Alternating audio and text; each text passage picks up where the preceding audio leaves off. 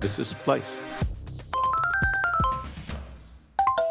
You're listening to a recorded session from Splice Beta 2022 in Chiang Mai. We've edited this, but only slightly. Hey, this is Rishad from Splice. This session is by our friend Jacopo Ottaviani from Code for Africa on how to write an amazing grant application and what to do when it all goes pear-shaped.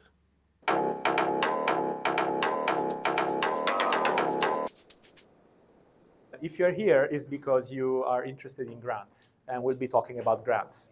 So a few words about me. I'm Jacopo Ottaviani. I come from Italy. I have a computer science background, but I fell in love with journalism back during my university times. And I've been working for 10 years with grants in between the media sector and the development sector. I'm currently based in Rome, Italy. I've been working a lot between Europe and Africa, and for me, this is the first time I really interact with the Asian community of Splice, so I'm excited about that. Let's talk about grants. I mean, this is why we're here. So how many of you have ever had an experience with a grant? Have you ever applied for a grant? So please raise your hands. Almost all of you, that's good. How many of you won a grant? A good proportion of you got a grant, that's great. I had the chance to talk with people who have a small startup, but they're interested into, impact and how do they kind of transform the impact they do into fundable projects. The idea of this workshop is to think of a proposal together, basically, and try to fine-tune a project idea and predict the problems that you might run into if you decide to apply for a grant. I'll spend a few words on how to find grants, because this is another question I get very often. It's like, how do I find the grant? Or how do I find a donor that is willing to fund my projects or initiative? How does that work? So I can tell you how it works for me, from my point of view. You need to be creative at times, but I'll tell you how I usually act to clinch some money from a donor and to get my proposal accepted. At the end of the workshop, hopefully, you'll be having something sketched out on your sheets that you find on your table. And we can discuss about your project ideas later on, and I can tell you what I think about them. This is the idea in a nutshell.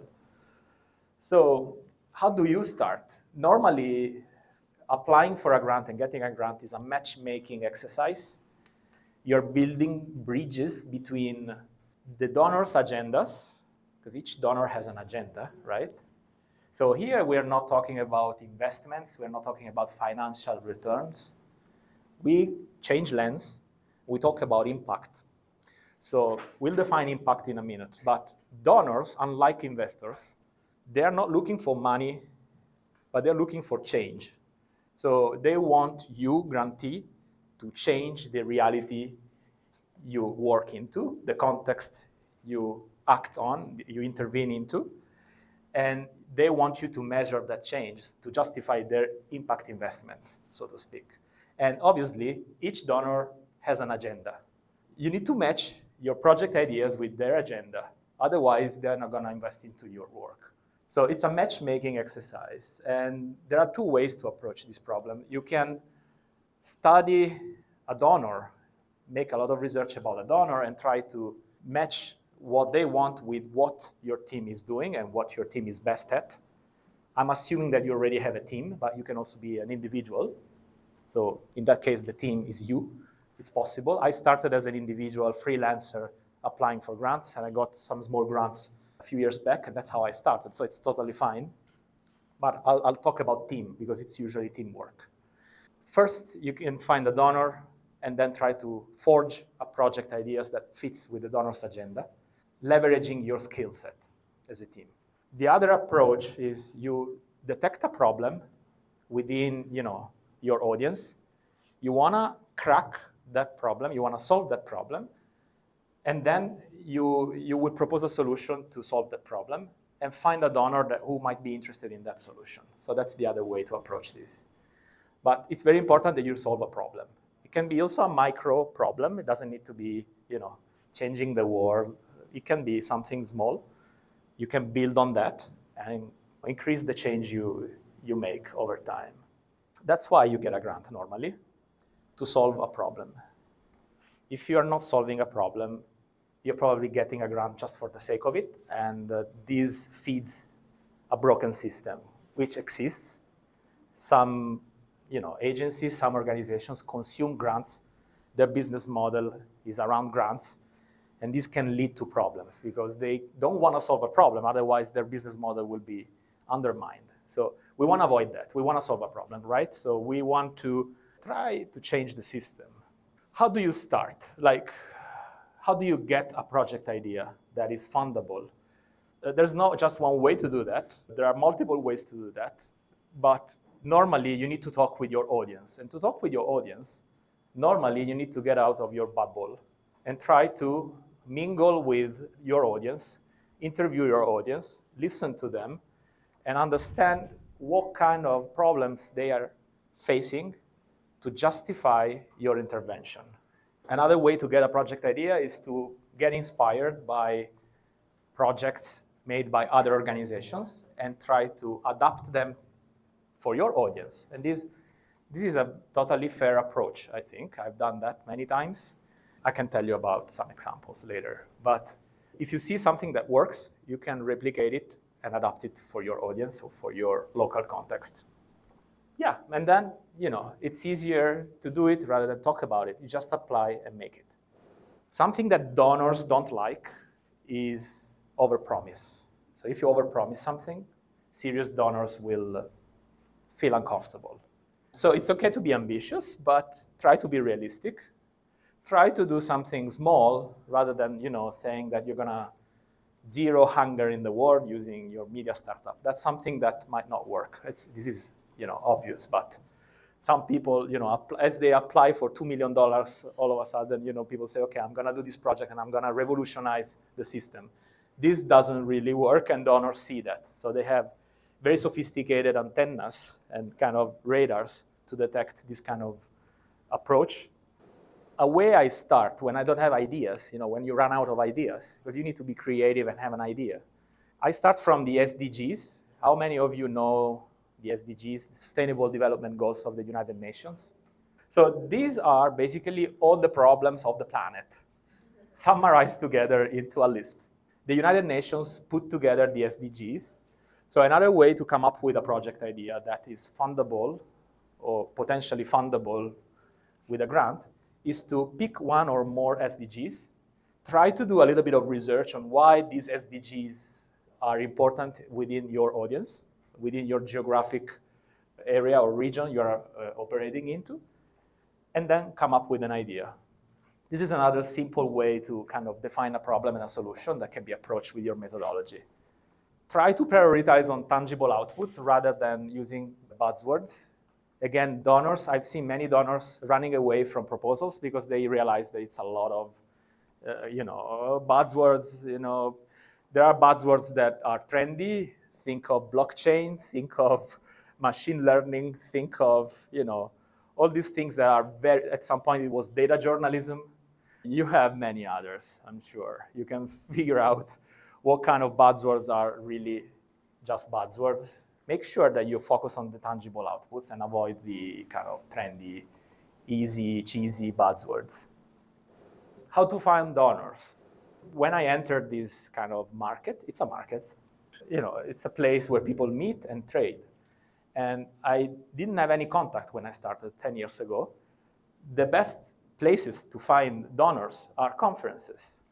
And I know that here at Splice, there are people who have connections with donors, and there are some donors here who might be interested in talking with you. So use the conferences as a kind of entry point into the grant game. In addition to the conferences, you can use newsletters. There are newsletters that collect grant opportunities, and they just send them out for free. One of them is the IJNet by ICFJ, International Center for Journalists. They have a fantastic section on their website and a newsletter publishing a list of grant opportunities on a regular basis. And there are opportunities all over the world. Some projects have specific kind of geographies. Some are global. I think there are a lot of grants for Southeast Asia that you might want to look into. And you can find them on IJNet for sure. And there are other sources as well. When you start building your network of donors, you will start following them on Twitter, LinkedIn. It's a process. There's no one way to do it all together. But in a few years' time, if you invest into this, you can build trust relationship with them. So as it was mentioned by Sasa in the morning, reputation is very important, and donors talk with each other.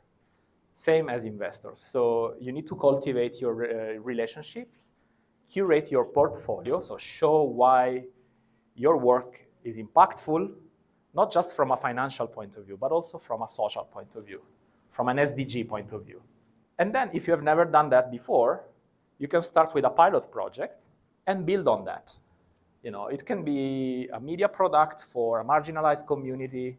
It can be a chatbot helping people to find, a doctor. It can be anything that, is in between the media and the civic use of technology, for example. You can really come up with a mission for your initiative and try to find donors who are interested in that mission. These are 3 scenarios that I think are quite common. Again, you need to link project ideas with donors. So you can have an idea you believe in, like your startup idea. It can be an idea, a project idea, or an initiative idea. I don't know, maybe training women in Malaysia or in Indonesia to use data journalism to talk about gender gap or gender inequality. I've just generated it now, So you have a strong idea you believe in. What you want to do, you want to find the right funders to give you a grant and make a pilot project on that. Otherwise, the other way to do it, you are excellent in doing something. You don't want to change that. You come across an RFP, request for proposal, and you forge a project that leverages your methodology and kind of is tailored for that RFP. Or it can be a mix of the two also. You can really combine the 2 approaches together. And then you need to be able to narrow down your project idea in 3 sentences. And this is very similar to the startup world. You need to create an elevator pitch. You need to be able to explain your idea to somebody who's not your colleague or your co-founder or somebody who's not in your bubble. You need to be able to test your idea with somebody who doesn't have anything to do with what you're doing to make sure that it makes sense. Possibly, you can share that idea with people who belong to the key audience, the target audience of your project, and get challenged. But it has to be a concise block of text. You don't have to write a research paper. It's like an elevator pitch. This is the core of any application when you apply for a grant, an elevator pitch. It's very similar to the startup world. But instead of looking for profit, they're looking for impact, for change, and ways to measure it.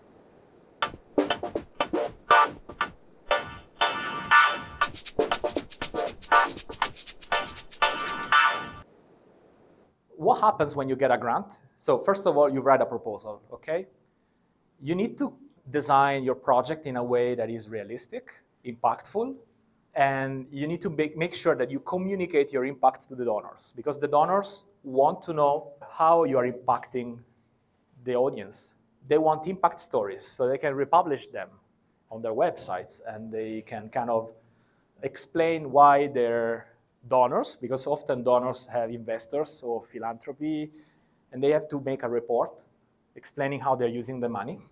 It can be a government, it can be the EU, it can be the German government or the German embassy in one of your countries giving out grants. It can be, a foundation like the Bill and Melinda Gates Foundation. It can be really anyone. It can be the United Nations. Each donor will want impact stories to document their investment. You can't skip that. You know why? Because they don't give you the money if you do that. So if you don't report back what you're doing in a transparent way, they will not unlock the next installment. Usually they don't give you the money up front. They give you just the first installment up front. If you don't write a progress report or the final report directly, if it's a small grant, they're not going to give you the second installment or the final installment. So it's mandatory. And now you're already seeing that being a one-man or one-woman team doesn't really work, because this is a lot of work. It's a lot of paperwork. So we're going to touch on this point in a minute, on how to make this efficiently. You need to define impact. What kind of impact are you really proposing? Is that societal impact? Are you trying to change a law?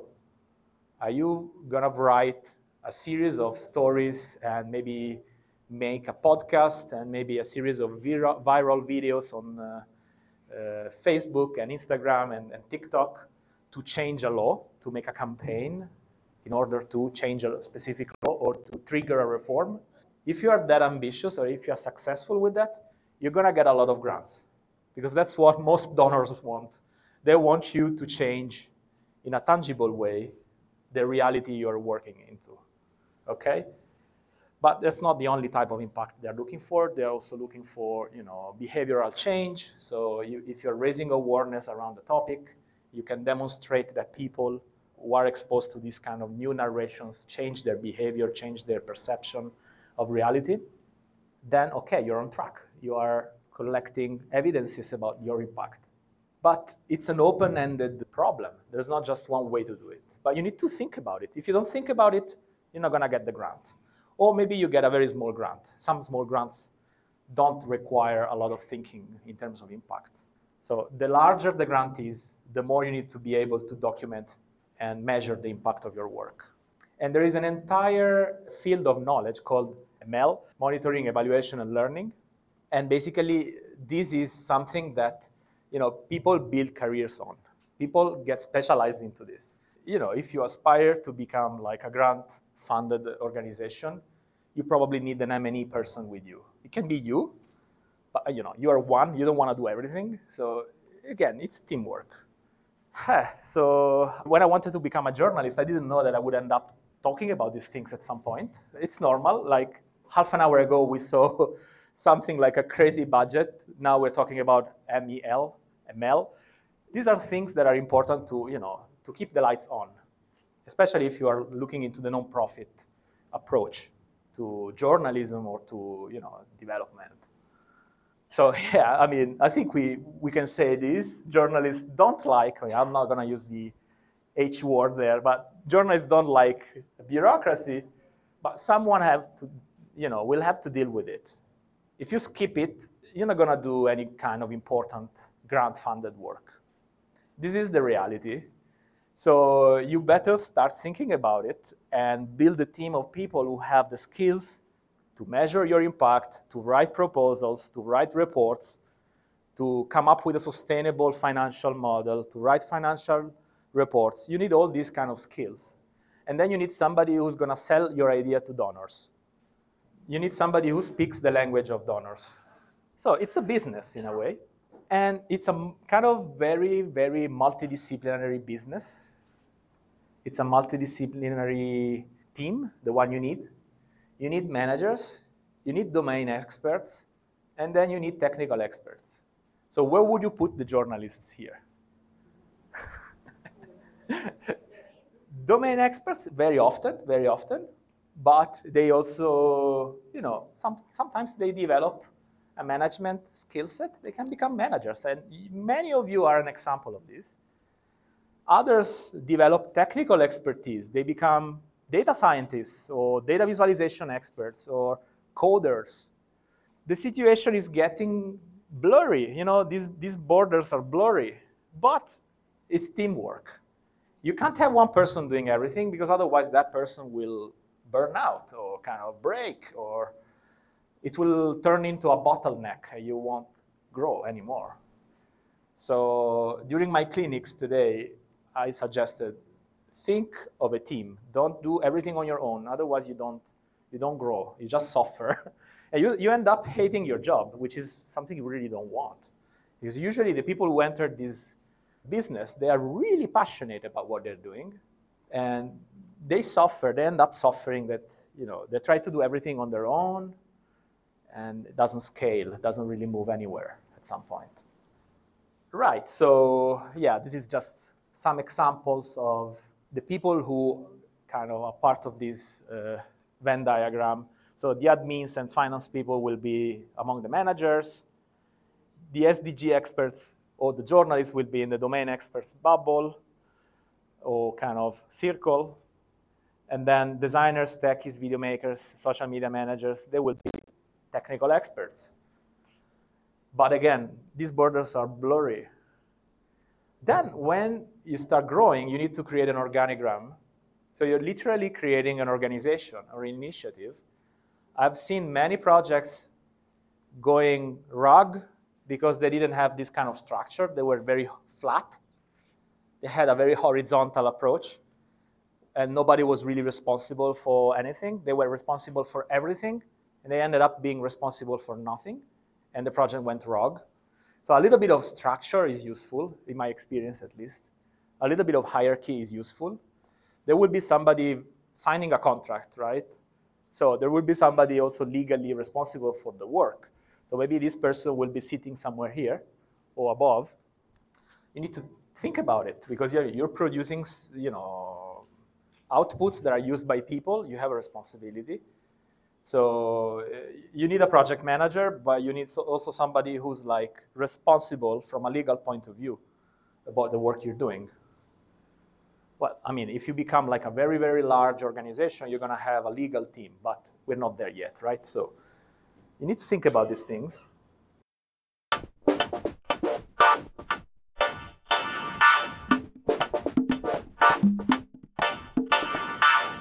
What happens when things go pear-shaped? So I'm telling you, this happens very often. Some projects get approved. You made a set of assumptions. You signed an agreement. You start the project. Things go in a different direction. It happens all the time for many reasons that we're going to see together. These are some of the pitfalls that I've been seeing often. These are not the only risks, but there are some of the risks that you're going to run into when you do this kind of projects. The first one is about timeline, because you need to come up with a timeline when you apply for a grant. And often you don't really know how long it will take to do stuff. People tend to underestimate the time you need to do stuff, especially when you work in a kind of complex environment. So that's pitfall number one. Pitfall number two, it's about team. You haven't structured the team in a proper way. You don't have enough resources to hire people. What do you do in that case? We'll see it now. So you need a partnership mindset, right? Pitfall number three. It was mentioned by Sasa in the morning, partnership mindset. So it's not just treating your donors as partners, but also creating a consortium of partners who apply for a funding as with a joint proposal. So you're joining forces with other organizations to apply for a grant. This happens all the time, especially when you apply for large grants. And who manages the consortium? That's a job, and I'll tell you a little bit of the risk that is around this problem. The project goes wrong. At some point, you end up with, the project manager is not really managing the project. Things go wrong. What do you do in that case? It happens. Hidden costs. You didn't budget for some of the expenses. What do you do in that case? And then let's talk about due diligence. That's something that, especially when you are in an early stage, you don't know much about. So we'll talk about it. But let's start with number one. So how do you mitigate this risk? A rule of thumb that I have is to get your time buffers in place. So instead of thinking of your timeline as a linear timeline, put a little bit of time buffer before and after each of the milestones of your project. If you don't do that, you're going to run into problems because there are always problems. So you need to factor the risk in the application. So when you apply for something, you need to think of the unexpected circumstances that will arise as you implement the project. So make sure that you have time buffers before and after each of your milestones. If that's not enough, in some cases you can apply for a no-cost extension. Talk to your donor and say, hey, I don't need more money, I just need more time. But usually that's not something you want. It happens, but you don't want it because it is a no-cost extension, but it actually comes with costs because you're running for longer than expected. So it will trigger costs. Doesn't really mean that they're giving you more money, but They are waiting for you, and you are working more, so you're spending more money. So it's not something you want. It's a kind of, we call it extreme ratio kind of solution. It's like when you have no other chances, you go for the no-cost extension. It's an option, but you want to avoid it. So what happens when you hire a developer or an illustrator or a video maker, and this person gets headhunted by another organization in the middle of the project? What do? It's a mess, I'm telling you, because you have very tight timelines. You have a budget. You've already spent half of that budget. And then the project manager gets hired by, you choose a company that pays much more maybe, or just, this person wanted to change his or her career. It happens. So you need to build a community of talents or a pool of talents. And this is something that will offer a solution when somebody will quit your team or your initiative. You have somebody else who can immediately join you. This is usually a kind of a pool of freelancers or people you know, people you have a trust relationship with, who can jump into your project real quick, and you don't need to kind of create a new job ad, recruit. That takes months and months and months, and sometimes it's a problem. So you don't have that much time. So as you build your projects, create your community of talents, and Splice is an example how they are excellent at that. They have the Slack community where they know, they try to facilitate connections. So you can also leverage existing communities to do that. But if you have an initiative in a specific country, you want to have a community in that country or in that region, maybe you can build your own. So this is a way I mitigate that problem. Okay, what happens when you create an alliance of partners who apply for the same funding, and they start going to different directions, and there's nobody who's really managing the consortium, and you end up in these kind of endless meetings where people say, I want this, I want that, I need this, I need that, and there's a conflict between partners. What do you do in that case? Well, you need to think about that before and write MOUs. How many of you have ever written an MOU, Memorandum of Understanding? 2, 3, 4 people. Okay, yeah, so you know what I'm talking about. If you skip it, it didn't help. Then maybe because it didn't capture everything, right? Or yeah, you need to be careful. You need to invest time into this. I know it's easier to start the project immediately. You got the grant. Oh wow, that's great. Let's do the project. 1 month after that, people will start feeling like, the partnership is not going well. So there are 2 things I do normally. So MOUs, invest time into MOUs. I know it's painful, but it will basically be useful. Number 2, be diplomatic, or at least have somebody who plays the diplomatic role in your team, who's like getting the heat from the partners. The partnership or the consortium might even think of having one person moderating the partnership. It's a cost, but it might be worth.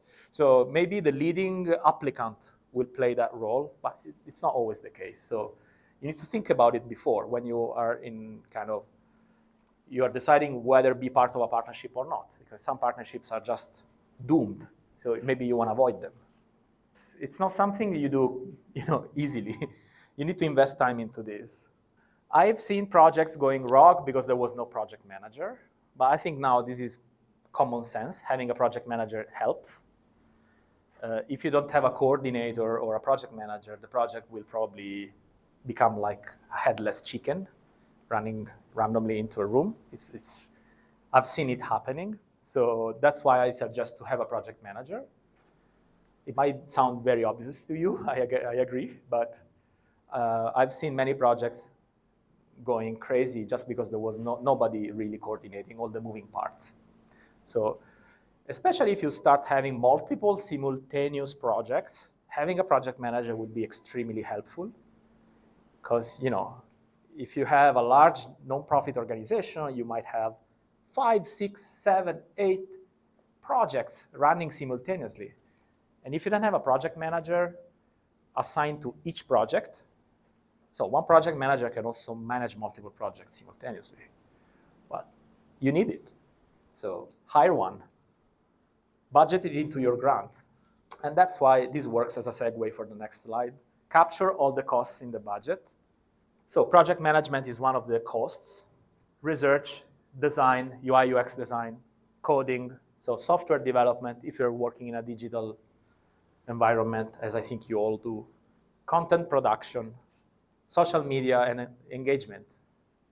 Project management, admin, so financial, operations, HR, recruitment. This is all, increasing the costs.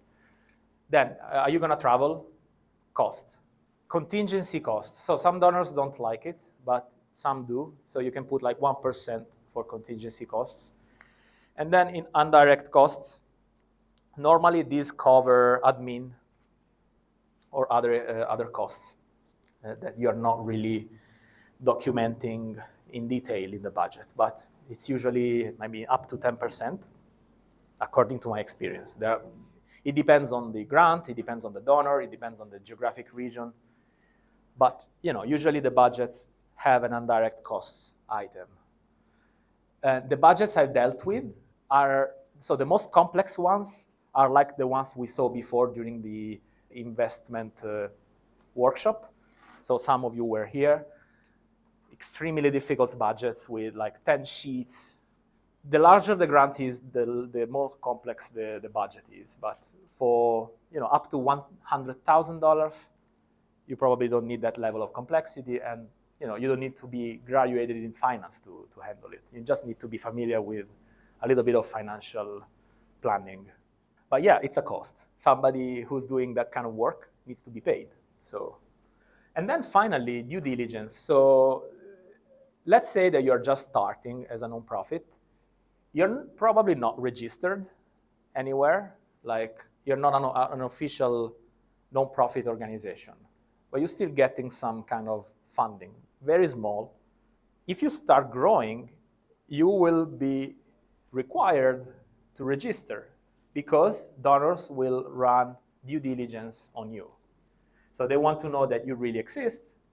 They want to know that you are governed properly, that you have sound financial systems, that you work efficiently, and that your team has all the skills you need to receive that grant, and that you are transparent and you are ethical, and that you're not like involved into kind of illegal work.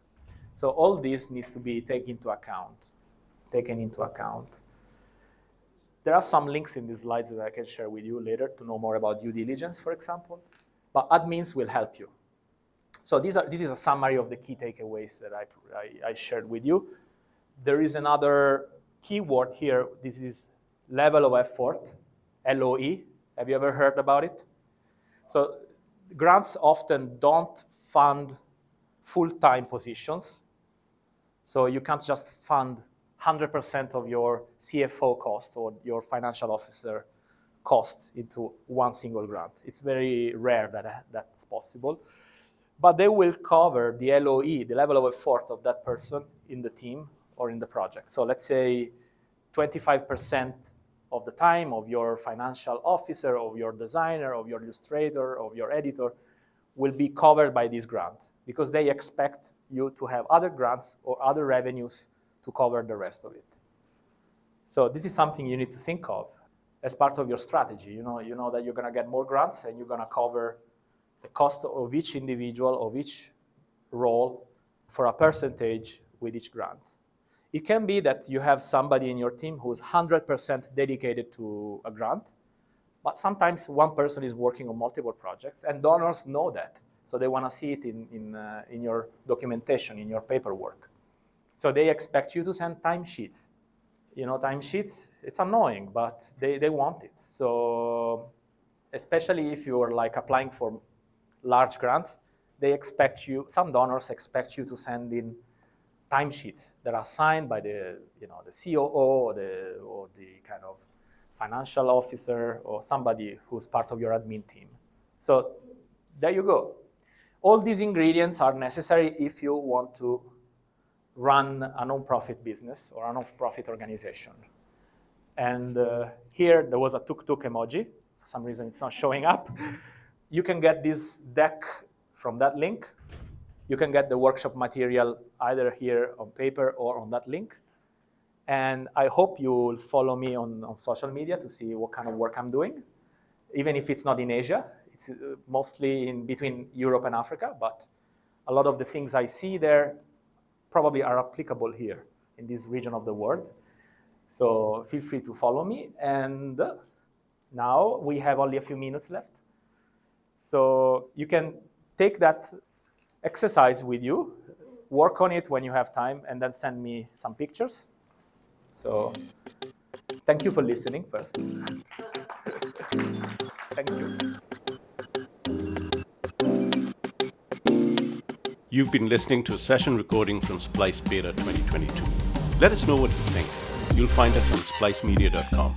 This is a Splice podcast, and it's produced by Norman Chella at Podchaser. We'd like to thank our sponsors Google, International Fund for Public Interest Media, International Media Support, Konrad Adenauer Stiftung, Luminate, Media Development Investment Fund, Meta, and Telem Media. This is Splice.